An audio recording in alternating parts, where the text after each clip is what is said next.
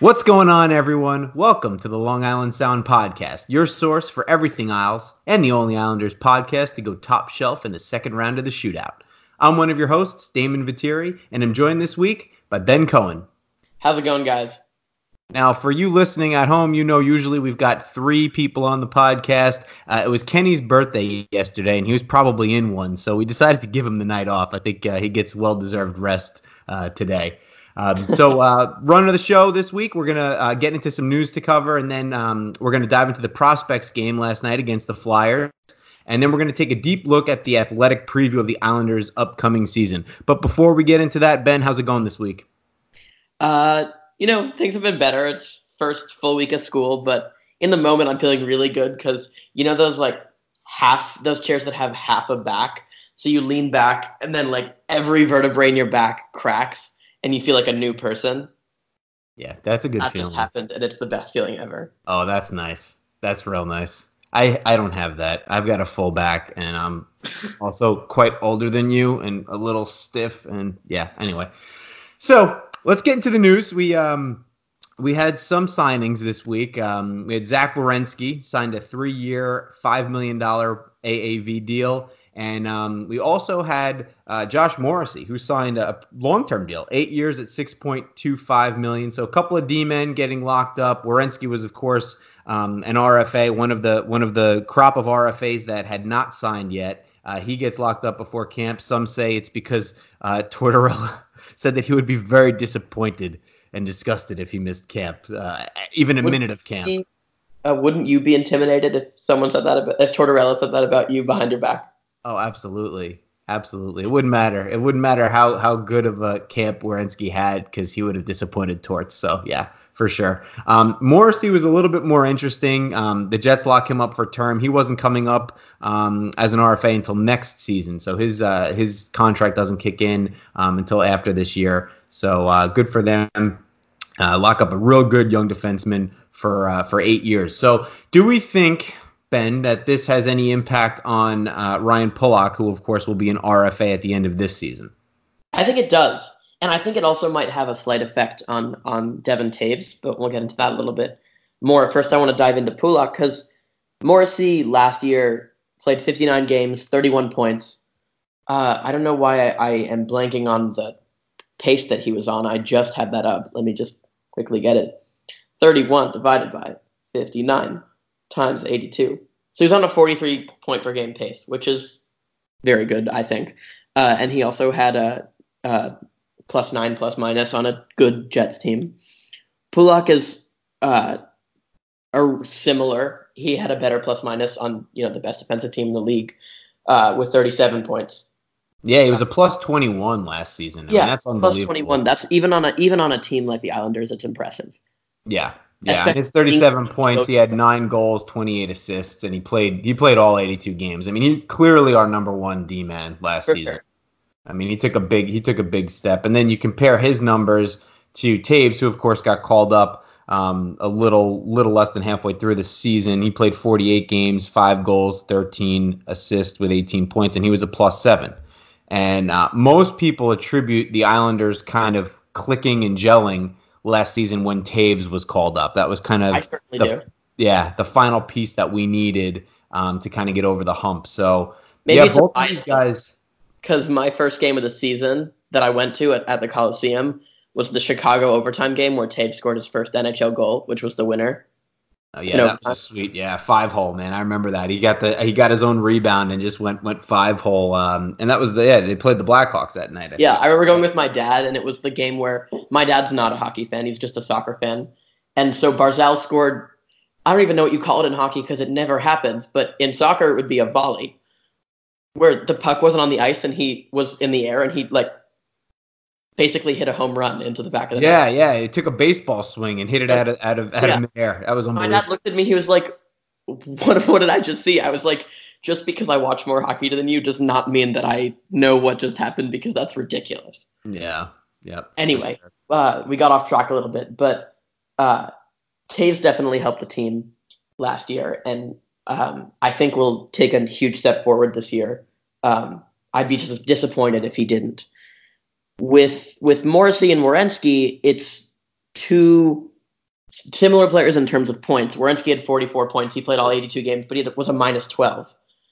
In fairness, the Blue Jackets were all over the place last year. Like good, right. bad. There was definitely no chemistry with that team. I mean, they were adding guys towards the end. Yes, and plus minus is a hard metric to go by. As we'll talk later about whether you can go by any metrics when you talk about a team like the Islanders, especially. But with Pulock, I think that he'll get somewhere between what Morrissey got and what Werenski got. I always thought that he would get like a 6x6 or something like that. Definitely somewhere around 6 AAV and 6 or maybe 7 years. But I think the interesting thing is that Morrissey and Werenski, the two contracts, give you senses of two possible directions that Pulock can go down. He can go down the Werenski.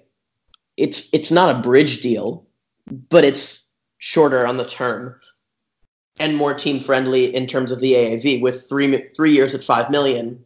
Whereas Morrissey is locked up for, is it 8 years? 8 years at $6.25 million. Yeah. So it's two possible.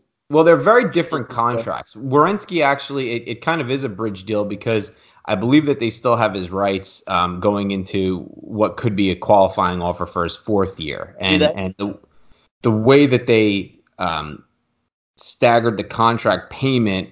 I think he makes $7 million his last year, which is important because that's how they determine how much he can make the following year. So they're kind of different contracts, and what I see what's interesting to me more than anything else is, you look at the points and we can talk about points all day, but if you get into a little bit more of the analytics here and the advanced stats, Werenski's Corsi 4 was 51. And Morrissey's was 50.1, where Pulock's is only 46.8. And then you look at Devon Taves, and his Corsi 4 was 53. So he had the best Corsi 4 out of any of these players here. So if Taves has a great year this season, you could almost argue that he can make as much money as Pulock, depending on the minutes that he plays. I think Pulock played much tougher minutes as a kind of our shutdown guy. So you have to take that into consideration. But yeah, it'll be real interesting. I would love to lock up Pulock long term, give him an 8-year deal. And I think, Morrissey money at least. I think he's probably going to be closer to 7 million maybe. So we'll see. That'll be real interesting. A lot of it has to do with what they do this year. If the numbers are the same, then they're going to get paid. For sure. And also, we forget, I certainly forgot, but don't look at the stats, don't look at your computer. Which of these 4 guys is the oldest?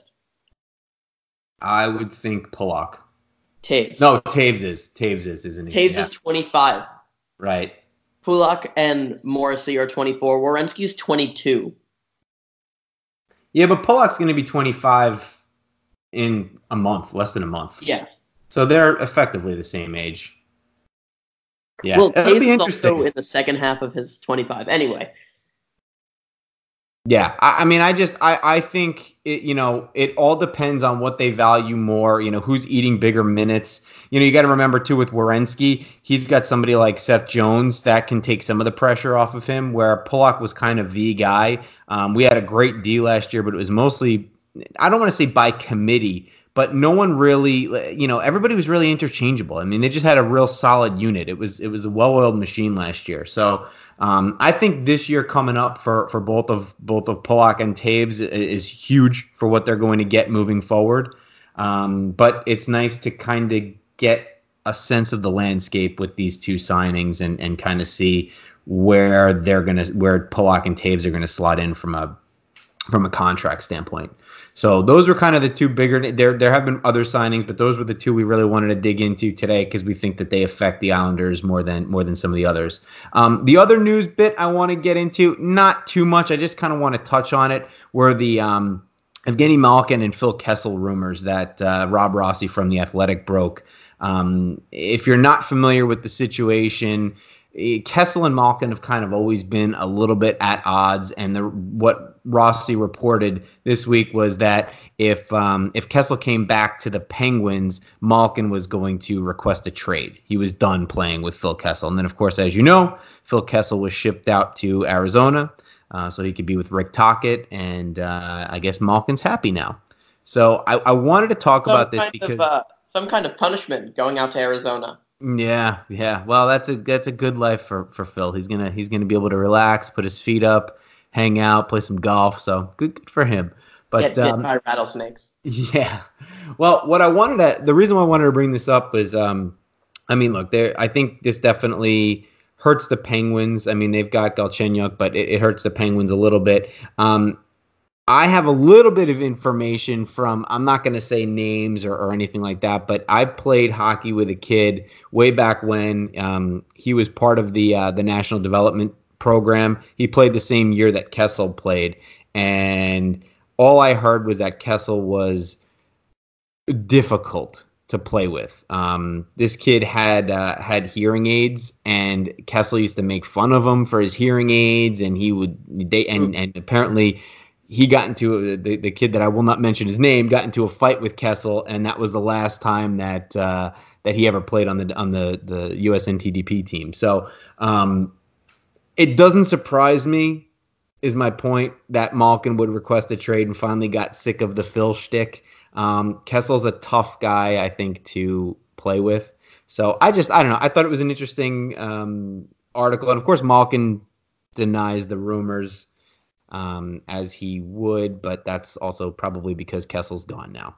So anyway, interesting to see how Malkin bounces back this year. I mean, he still put up points, but he kind of took a lot of the Penguins' shortcomings last year. He took that upon himself and kind of blamed himself. So it'll be interesting to see what they do this year. And now, finally, Ben, we can talk about a hockey game.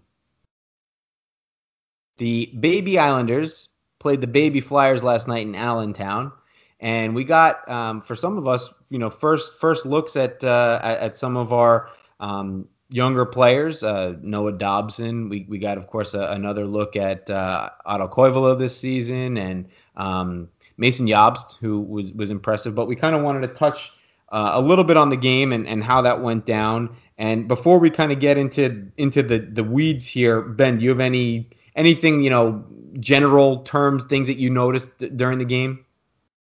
Can we just talk about the fact that there's hockey again? There's hockey again. Yes. Yes. I mean, it's not. My dad. I was watching the game, and my dad was like, "Do you care who wins?" And I was like, "Obviously, I want the Islanders to win. If they were to lose, but the players who I care about play well, and they lose because." Bobo Carpenter's injured. But if they lose because someone they signed from the street last week made 3 crazy errors, then it's not going to be the end of the world. But when the Islanders won in a shootout, it's amazing. You celebrate regardless because they're wearing blue and orange. Yeah, they're not Edmonton. Yeah, I probably care a little bit less as far as the score is concerned. I mean, these games with prospect games, I mean, there's really no flow. It's just almost, everybody's trying to put on a showcase. Everybody's trying to impress. There's really no systems in place. So I don't put a whole lot of stock in the outcome. I tend to look at it more, like you said, there's certain guys that I'm seeing how they compare, to their peers. And of course, we would be remiss if we didn't mention that Bodie Wild didn't play. He's hurt. Simon Holmstrom, our first round pick, didn't play. He's hurt. Bobo Carpenter, as you mentioned. But we still got to look at a lot of guys. And I think maybe we'll start with the most controversial based on what we're seeing online, and that's Noah Dobson. And I have to say, he played a lot of minutes. He was our number one defenseman as far as the depth chart goes. He ate a lot of minutes. He played a lot on the PK and on the power play. But at times, I thought that he looked lost out there. Maybe not lost is the word, but I want to say he looked tentative. You hit the nail on the head when you're talking about Dobson, and you were talking before, I think, about players are trying to put on a showcase. And it kind of felt like Dobson was trying to do something like that. I mean, I liked a lot of the things he did. I mean, if you look at his execution on the power play, I loved it. He had a few borderline slap passes to Jobst in the slot that were just, they showed you his talent, and you saw his talent for sure. But also that he held the puck for too long. Sometimes in the defensive zone, it led to a goal once. when he got stripped by I forget who of the Flyers. But there are encouraging things too. One of the other goal that it wasn't a goal, but it was a chance that I believe Soderstrom saved well, where his partner, I think it was Justin Murray, pinched in or came up in the neutral zone, and so Dobson was the only guy back, and it took him a little bit too long to shift to the left part of the zone to cover, and it led to a scoring chance. Right. And I was texting him, I was like really disappointed. That's the thing you got to get like that. But it happened again a minute later, and I think that might tell you a little bit about what kind of player Justin Murray is. And he was there right away. And so the learning curve I like, and there were definitely positives, but it was disappointing. It felt like he was trying to do too much. Yeah, it's hard because these guys know that the brass is in the building, and Dobson knows that all eyes are on him. And when you're a defenseman, I mean, you're playing with a partner you're not familiar with. You don't know what that other partner's tendencies are. So I don't look too much into it. I thought that he was a little soft in front of the net. There was one goal where he missed his man. He didn't tie up the stick, and they scored. Now, I get it.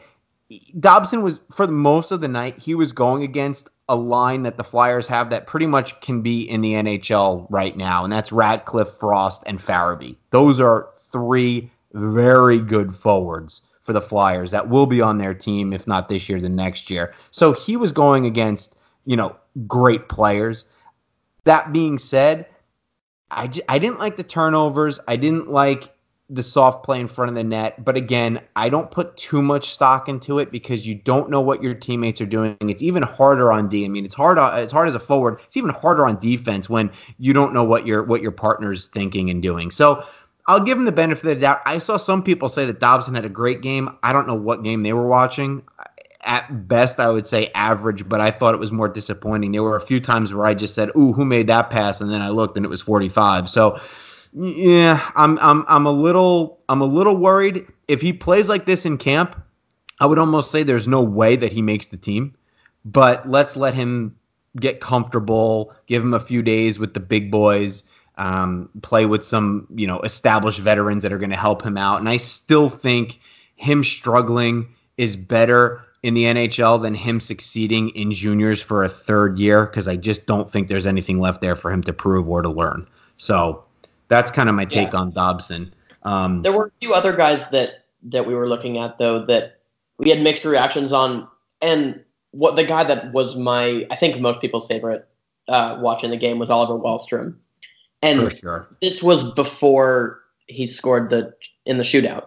I mean, obviously awesome, and there was zero doubt in my mind he was scoring. I was going in and I was like, obviously he's a shooter, but shooters sometimes deke and fake the shot before deking. But there's no way he's not going to shoot, right? And I'm thinking all this in fast forward in my head, and by the time I was done, the puck was already in the back of the net. But anyway, before we even got to the shootout, he was on the forecheck. He was physical. He was in the right places on the power play. He was getting shots off. So, his release time has to be, milliseconds. His release is incredible. I think that he made such a case. He's going to impress at camp. He was the only player. You didn't even have to look at the numbers. You knew when he had the puck. He was the only Islanders forward that skated with swagger.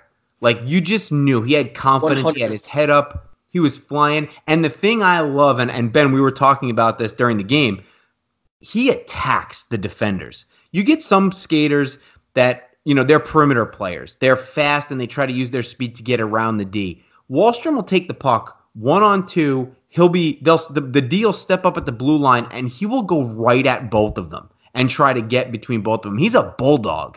And with his release and the way he plays and he can create space for himself, man, I want to see him with Matt Barzal. Oh,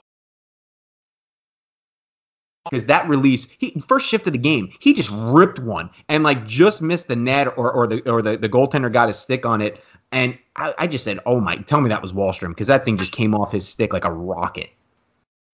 The other thing is that I wanted to see him. We got to see it a tiny bit on the power play at the end, But I wanted to see him with Bellows because I thought Bellows had a really mixed game. I thought he was invisible in the first and second periods. I thought he came into it in the third more. But when you were talking about Wahlstrom on two guys, he also has the ability to rip one before you can even get your stick there because that's how fast his reaction time is. But if you're accounting for that, then he also has the ability to drag it past you, which leads me to Kiefer Bellows because Kiefer Bellows had a move that where I was with you. I thought it was Wahlstrom at first because he was in the third period. I think it was like 4 minutes into the third period, right around the time the Islanders were scoring for fun. Yes. And you thought he was going to shoot just because I thought it was Wahlstrom. And he instead drags it past the defenseman and gets a shot off that was stopped. And I was like that's what you want to see. And it's disappointing that we haven't been able to see it for 60 minutes. Yeah. I love that move that he made. That was that inside-outside move where he kind of dropped the shoulder, got around the D-man, and just and ripped one. He's got an incredible release too. And I think with Bellows, he's not going to control the play as much as Wahlstrom will. I don't see either of these guys really being engines on their line. I see them both as finishers. You know, I said that before, and last night just really proved it. But Wahlstrom definitely had the pace last night where I think I would have liked to see a little bit more from Bellows, but I also don't expect that from him. I think he's a guy that can grind. He's a stocky kid. He can kind of muck it up, and he's got a good release. He's kind of your prototypical third liner with some upside, Bellows, which I like. And so I thought they both had solid games. I think Otto Koivula had a fantastic game last night. And tell me this kid's not Anders Lee 2.0. Oh my God. I love this kid. You see him on the ice and you're looking at Zdeno Chara. He's huge. And is he taller than Dobson? Because Dobson's a monster too out there. I wonder if they're the same. I think Dobson's taller. Let me get this. You check that. But I thought there were some plays last night. Like he made one play, Koivula, where he did a behind the back, between the legs pass into the slot. He was like behind the net and he had a guy on him. And I said, tell me that's not Anders Lee. Because that is a move that Lee would do, all the time, where he just kind of makes these like quick little passes. And Koivula just the Pens where he dragged it past, I want to say it was Jack Johnson, and then hit the post. Yep, exactly. That was exactly, and also that was the move that Kiefer Bellows did. Yeah. Anyway, so, Dobson is 6'3", 179. Koivula is ready, 6'4", 218. Wow, he's even bigger than Dobson. That's crazy. He's a monster. He's a monster. He's gonna make the team. I think he's gonna be our first call up. I think he's gonna be our midseason call up, just like Devon Taves was last year. And I don't think he's gonna look back. He has anywhere near Devon Taves' impact, I would be thrilled. Yeah. I think he can. I mean, he had a goal and an assist last night. He was playing basically fourth line. What more do you need from him? I mean, he gets open. He created some separation on his. I think he had a power play goal, right? He created separation 5-on-5 and kind of ripped one. He had a real nice pass to Felix Bibo in the second period. So yeah, goal and an assist. He was great. And let's talk a little bit about Jobst, because I think that's how you say his name. That's how the Flyers announcer was saying his name, and I haven't heard it pronounced anywhere else. So I think it's Jobst or Jobst. But that kid had a motor on him last night. He was playing first. He was playing first line center with Wahlstrom on his wing, and he was just in everybody's face. He was going last night. You were talking about the directness, the engine that Wahlstrom had. I saw it from Jobst too. Jobst, how are we going to get past this tonight? I don't know. Jobst. It's he's 66, that kid. Yeah, 66. And there were times where you kind of thought he was like gritty Hosang with 66. Yeah, right. And I mean, obviously not like he wasn't dangling past anyone, but and did you see that guy? I think his name is Yannick Turcotte. He was just like throwing hits around for no reason. Yeah, he looked like he was that last year too. He made the team last year through just grinding it out, man. I mean, he was an animal. And I can't remember if he played in the ECHL last year, if he played some games with Bridgeport, but he was doing that last prospect game and last year too. And he's a little bit of an animal. It'll be good to see Jobst playing in Bridgeport this year. He's a little bit older. He's one of the college signings that we had, him and Bobo Carpenter. So I'll be curious to see what he does this season. He could be a good depth player for us down the line, and you never know. I mean, if he lights it up in the AHL, he could find his way up. You just don't know. So I thought overall, I mean, look, they were down 3-0. Then they started coming back. They came back from 3-0. Then it was 4-2. They scored 2 goals in the third and then won it in the shootout. I thought they played well against the Flyers team that had quite a few ready to be in the NHL guys. Philippe Myers was out there. German Rubtsov was out there. I think he had 2 goals, Rubtsov. And then, of course, the aforementioned line of Farabee and Ratcliffe and Morgan Frost, who I think Frost or Farabee is going to be up this year. I'd be shocked if they didn't make it out of camp. Flyers need some offense in their forward court. So I thought they played well, and I thought Skarek, he came in. He let in a goal early, and then I thought he really kind of settled down, and he looked real good in the shootout also. So I thought he looked a little bit better than Soderstrom. But again, it's tough to say with these guys because there's really no flow with these games. It's just you kind of want to see them looking steady. And I think the Owls put up like 40 some odd shots, so their offense was going last night. So it was great to see the boys back on the ice, even if it's the baby Isles. I was trying to look up Otto Koivula's face-off percentage. Because he seems like the guy that would be a perfect, even if it's just a utility guy, to be the fourth third liner. Like, if you assume that your third line is, let's say, Brassard, Komarov, Ladd, Yeah, there's veterans just clogging up. I mean, these kids, I think some of them are ready to go. Ladd is injured, and so you put Del Cole there, and Koivula's the fourth guy. I mean, I would feel comfortable putting Koivula in at substituting him for any of those 3 guys. Also, I'd be comfortable putting him in for anyone if any of the Clutterbuck Zizekas Martin line had to come out for a second. If Clutterbuck's out and you want to put Komarov there and then play Koivula and maybe have Kuhnhackl on the right and Brassard in the middle, like, that's great. Yeah. I think you're going to see 1 or 2 surprises out of camp this season. Some veterans that maybe you thought were going to be on the team that get bumped down or waived because there's too many guys.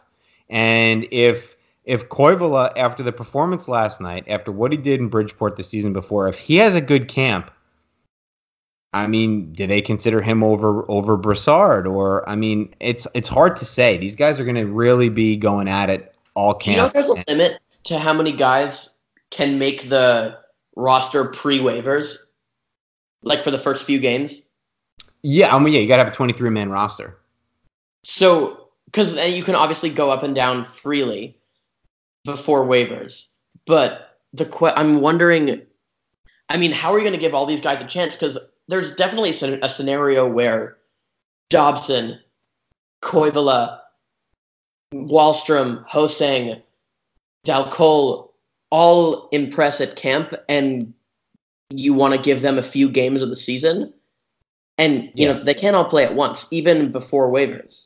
Oh, yeah. Well, you've got some guys that are going to be waiver exempt, and you've got others that aren't. It depends on their age and where they're at in their contract. So the younger guys you can send up and down, but like a guy like Dobson, you can't. Once you send him back to junior, he's back there. So, yeah.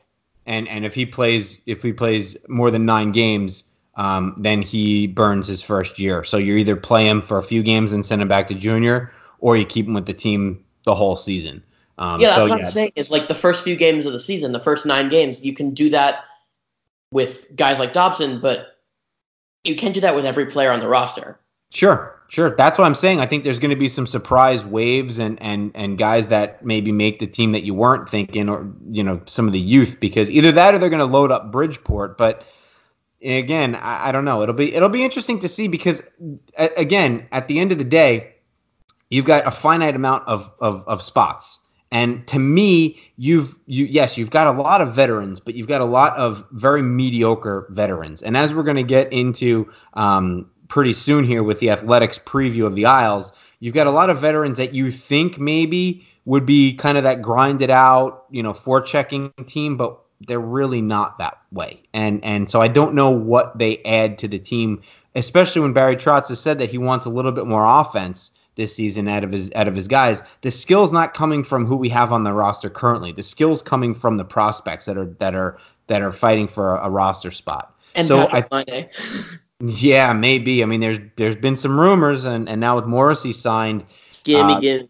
Yeah, we're starting to see those rumors start with Kyle Connor and offer sheets and Line A, and it's like, here we go again. So yeah, we'll see. But I think Balduke played real good last night, too. He had a great bomb. I thought Quenneville played good last night.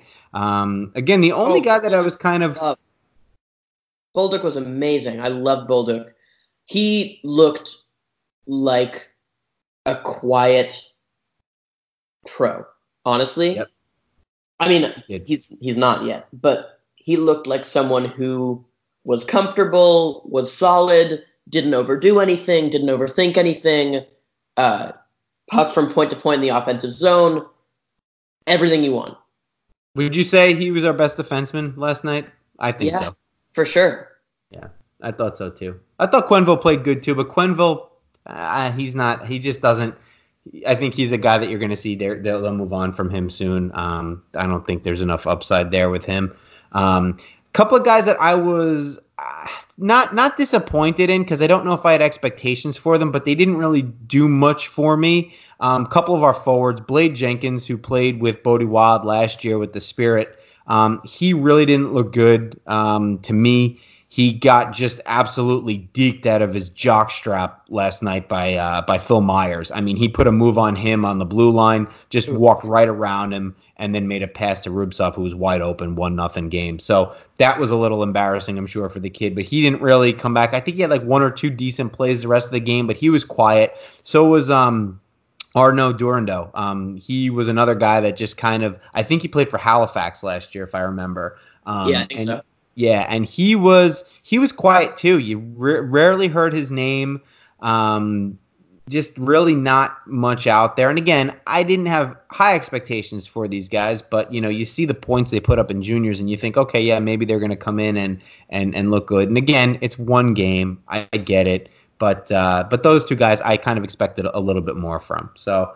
All in all, great comeback. Wahlstrom, of course, finishes it. I mean, just no doubt in anyone's mind what he was doing. I mean, I had flashbacks of watching him when he was 10 years old at that shootout at the on Bruins ice, and when he became like an internet sensation for doing a shootout move like the Michigan or something while he was skating. It was crazy. So I was just like, he's not going to miss this. There's no way. And good for him, because he was rewarded. He was, I thought, our best forward.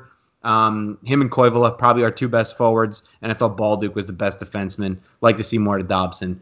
But yeah, hockey's back, and now we'll have some preseason games to talk about next week. Camp starts today, which is awesome. We'll finally get some things to talk about, and some clips and sound bites, and it's back. It's back. We made it. Somehow we made it.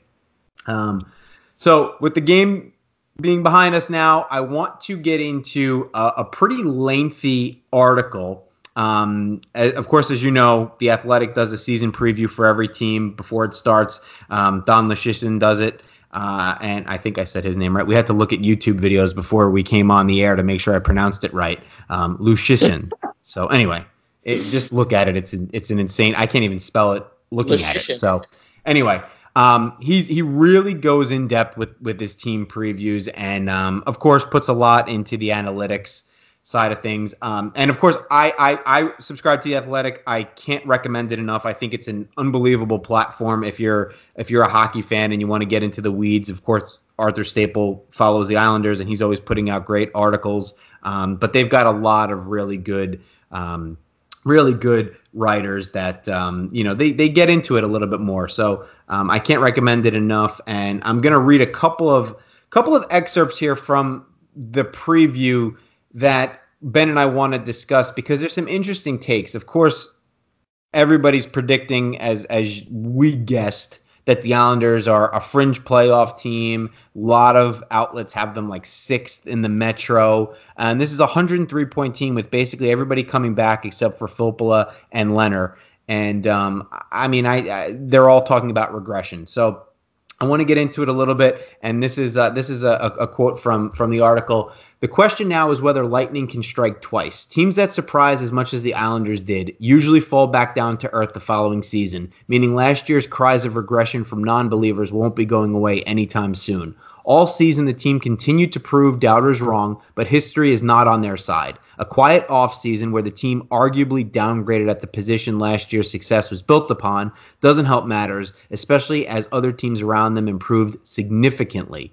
While my updated model, which now uses expected goals instead of Corsi, is more bullish on the Islanders than it previously was, it remains bearish on the team's chances this upcoming season.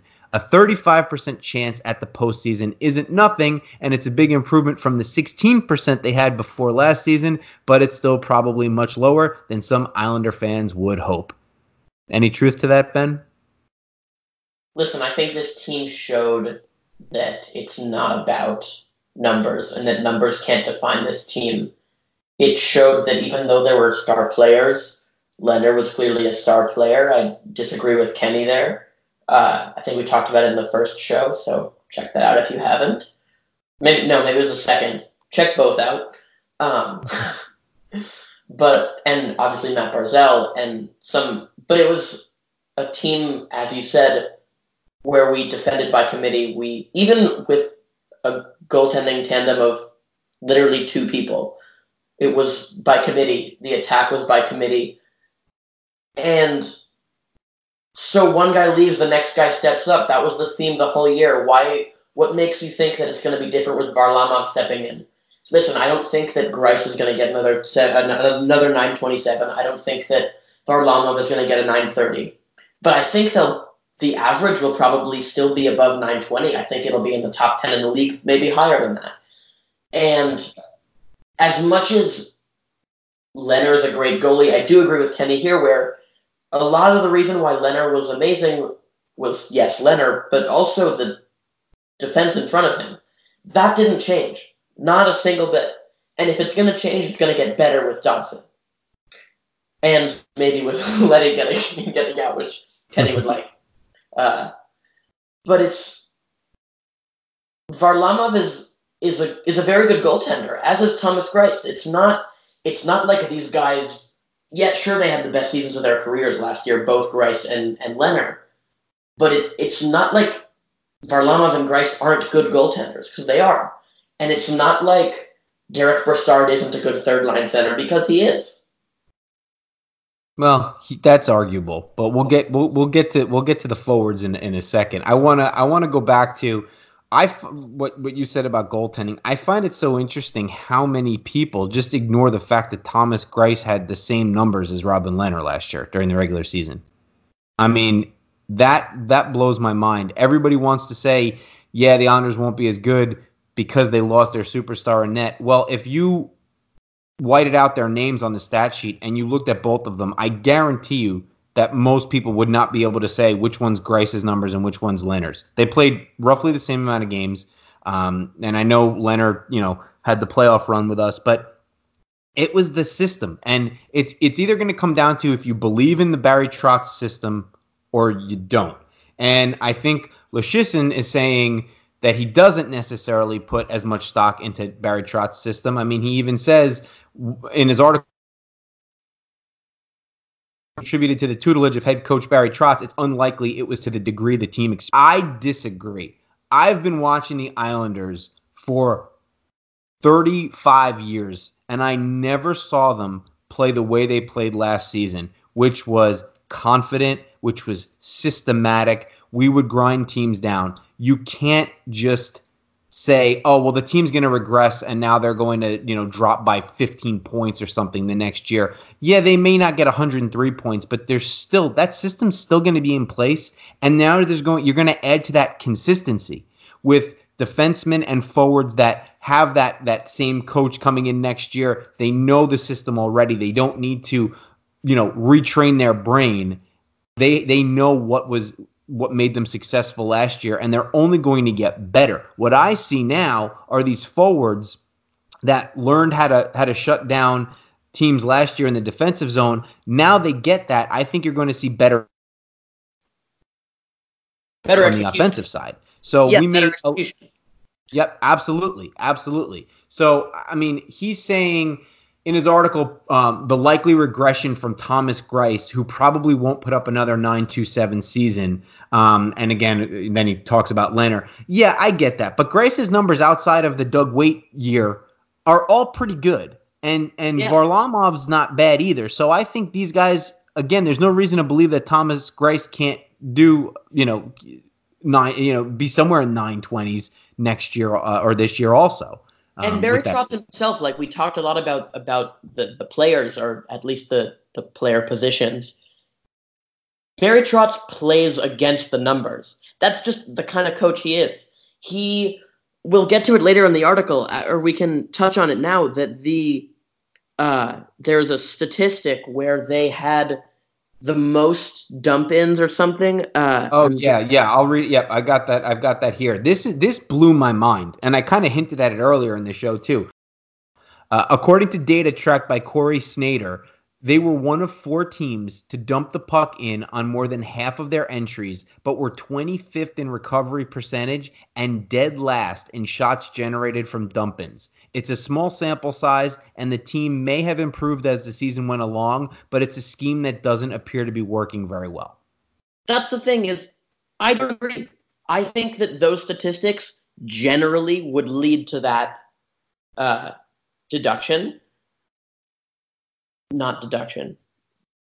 would generally lead to that thought process or that conclusion. That's what I was looking for, conclusion. But Trotz plays the numbers. The Islanders dump it in, and they, I think, have an innate and, at least from my hockey watching experience, unprecedented knowledge for when to forecheck on it, when to forecheck originally and then drop back, and then when to press. I mean, they were dead last in shots generated. I bet you that half of those were Cizikas winning the puck and finding Martin in the slot, who missed high or hit the post or hit the goaltender's shoulder. Right. And they get it. It's how the Islanders want to play. It's not a coincidence. Is it maybe a little bit lucky that the Islanders have played against the numbers to such an extent that they did? Probably. But the Islanders will be what the numbers will call lucky next year. Will they be as, quote, lucky? I'm using air quotes that, of course, you can't see. Probably not. Because some of it's luck. It's just how hockey works. A lot of it is luck. But that's how Trotz plays. It's how the Islanders like to dump it in, and they dump it in on more than half of their entries.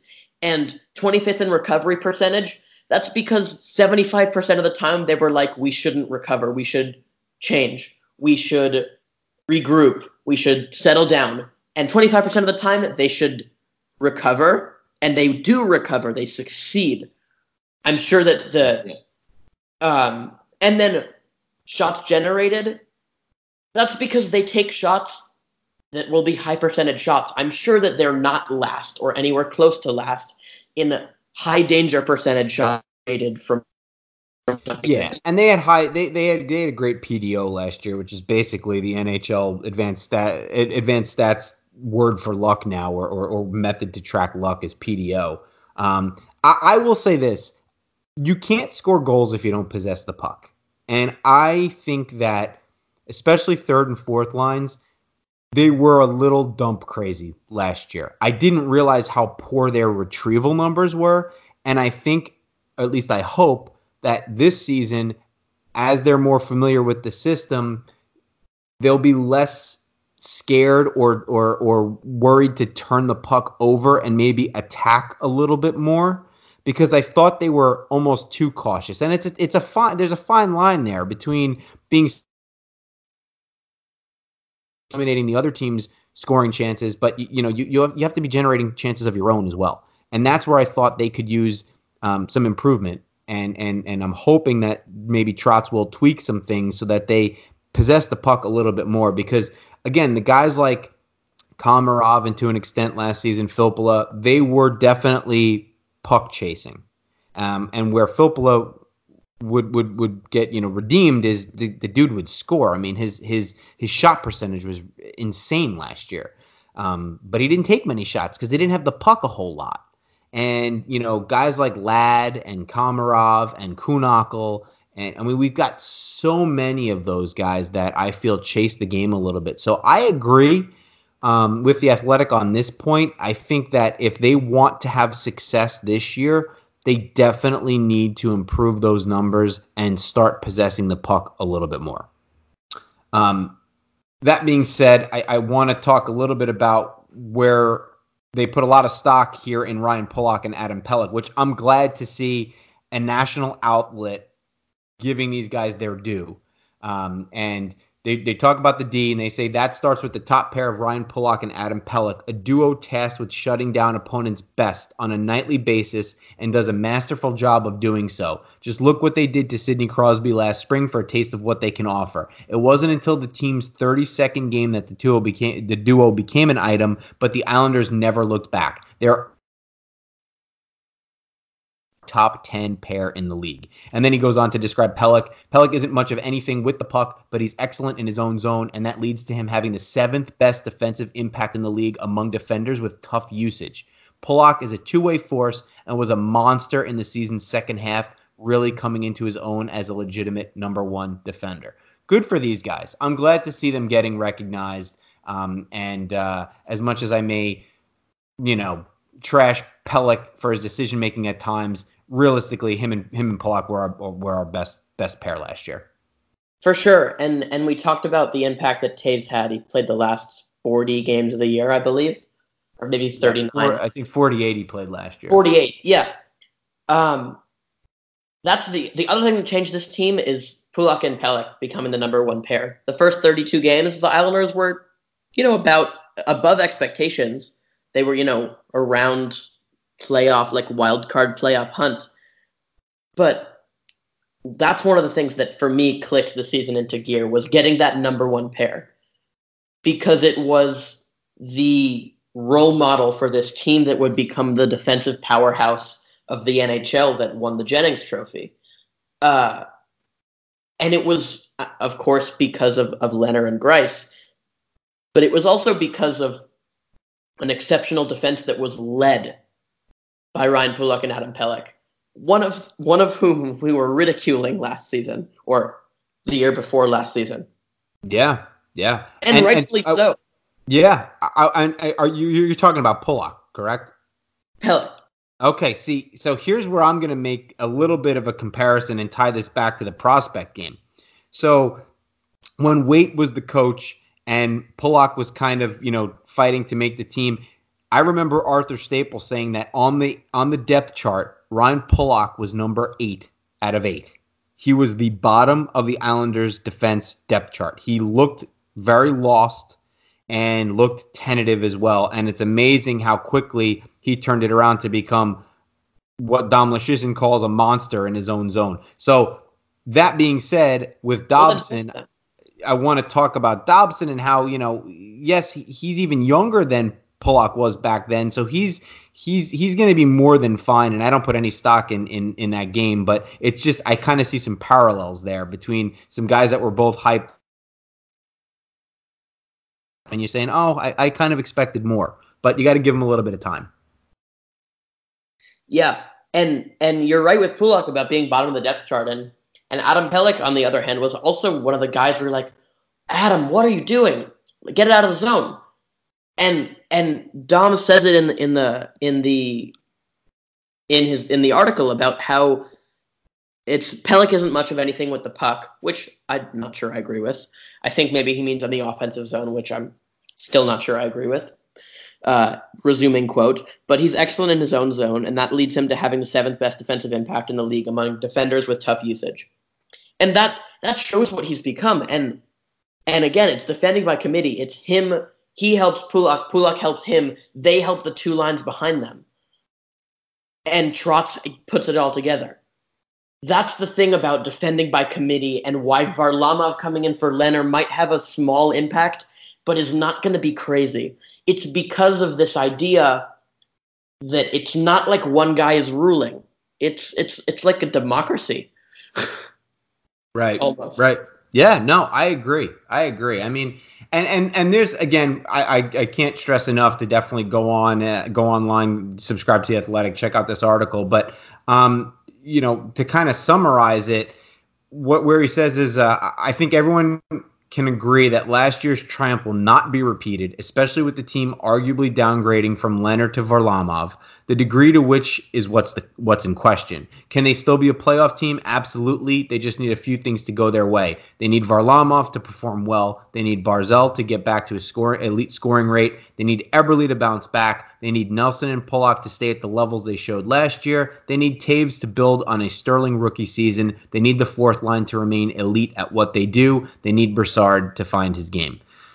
So, there's some things, again, there's a lot that I agree with Dom on in this article. There was one thing that really stood out to me too, is he said that Bailey is not good defensively in his own zone, which I disagree with that 100%. And that's one of those things where you look at advanced stats and the eye test.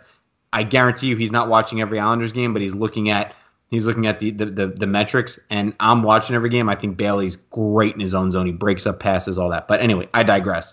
I agree with what he's saying here. A lot needs to break the right way, assuming that the roster stays the way it's constructed now and there's no changes, which are still very possible. Plus, you've got some of these prospects that could make a run and bump some guys out. So yeah, and you said it with the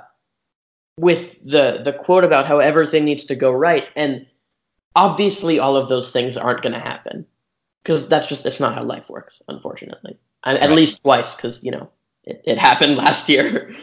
But as an Islanders fan, I expect all of those things. I'm not expecting them to happen, but all of the achievements that he's expecting from Eberle and Barzal, etc., those are things I expect of each and every one of them. It's not that all those things are going to happen, but I expect Eberle to bounce back. I expect Barzal to be closer to the player he was in his rookie year than his sophomore year. I expect Varlamov to be definitely a bounce back year, but probably closer to, Grice's numbers, that kind of thing. And all these things, they're not going to happen. I am beating a dead horse. But as an Islanders fan, you think that these are things that should happen, which leads me to, are the Islanders going to finish with 103 points next season? I don't think so. No, but I agree with that. I don't think they will. No is a hard answer. I think that no is a harsh answer. I think this team told you too much, especially in the last 60% of last year, that showed from a viewer, as someone that watched maybe 80 of the 82 regular season games, that the first 40% is less likely to be this year than the last 60%, which leads me to think reversion to the mean thinks that they'll be worse than last year. But the way they ended last year makes you think that they have also tools to improve rather than why am I blanking on the opposite of improve? I feel like a seventh grader. Regress is the big one. Yeah, regress, decline. Well, all season last year, it was Islanders Twitter against, guys like Ryan Lambert and at times Dom and, about these were the advanced stats, the analytics guys that just kept saying the Islanders are going to fall off a cliff. The Islanders are going to fall off a cliff. And they never did. So it's no surprise now they're doubling down this year, and now they've got before it wasn't Leonard, but now that Leonard's gone, of course it was all about Leonard and he's the reason why and all that. Look, I don't think they're going to get 103 points. I also don't think they're going to be somewhere in the 80s either with points, which is where I've seen them predicted, which to me is just insane. I see them mid 90s to upper 90s, so not as many points as last year, but probably third or fourth in the Metro, and 95 to 98, 99 points, which is fine. I think yes, they will. If you're curious to see where us three think the Islanders will stack and where the other teams in the Metro will stack, check out our last episode.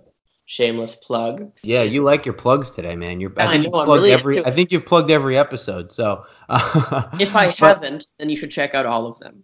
There you go. Listen to them all. And that being said, I will say a huge thanks to everybody who listened to our episode last week. We just kind of started this. This is only our 5th show here. And last week's episode with the Barzal story just absolutely took off for us. So thank you.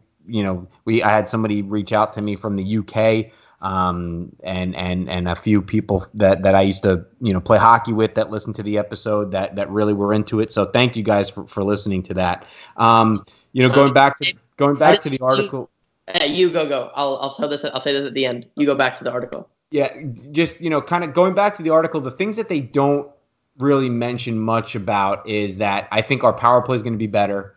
I think our D is only getting better as they play more into the system and these guys mature and get NHL games behind them. That's huge for them. And I think, again, you had an offense that had a down year last year. So even if the defense takes a small step back, which I don't think they will, call it goaltending, call it defense, whatever you will. Let's say we give up more goals this year. I think we're going to score more. I think Barzal's going to have a bounce back year. I think Ebbs is going to have a bounce back year. I think our power play is going to be better. If Hosang makes the team, I think he can help. Dal Cole's going to take strides. So I think you have to look at everything and say, if it all balances out, you're still looking at a 100-point team.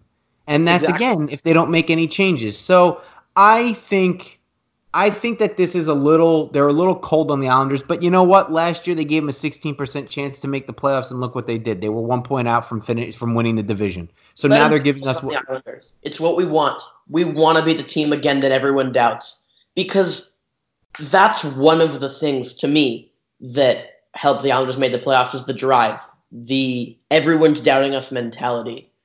I love that, and they love that. So why not use it again?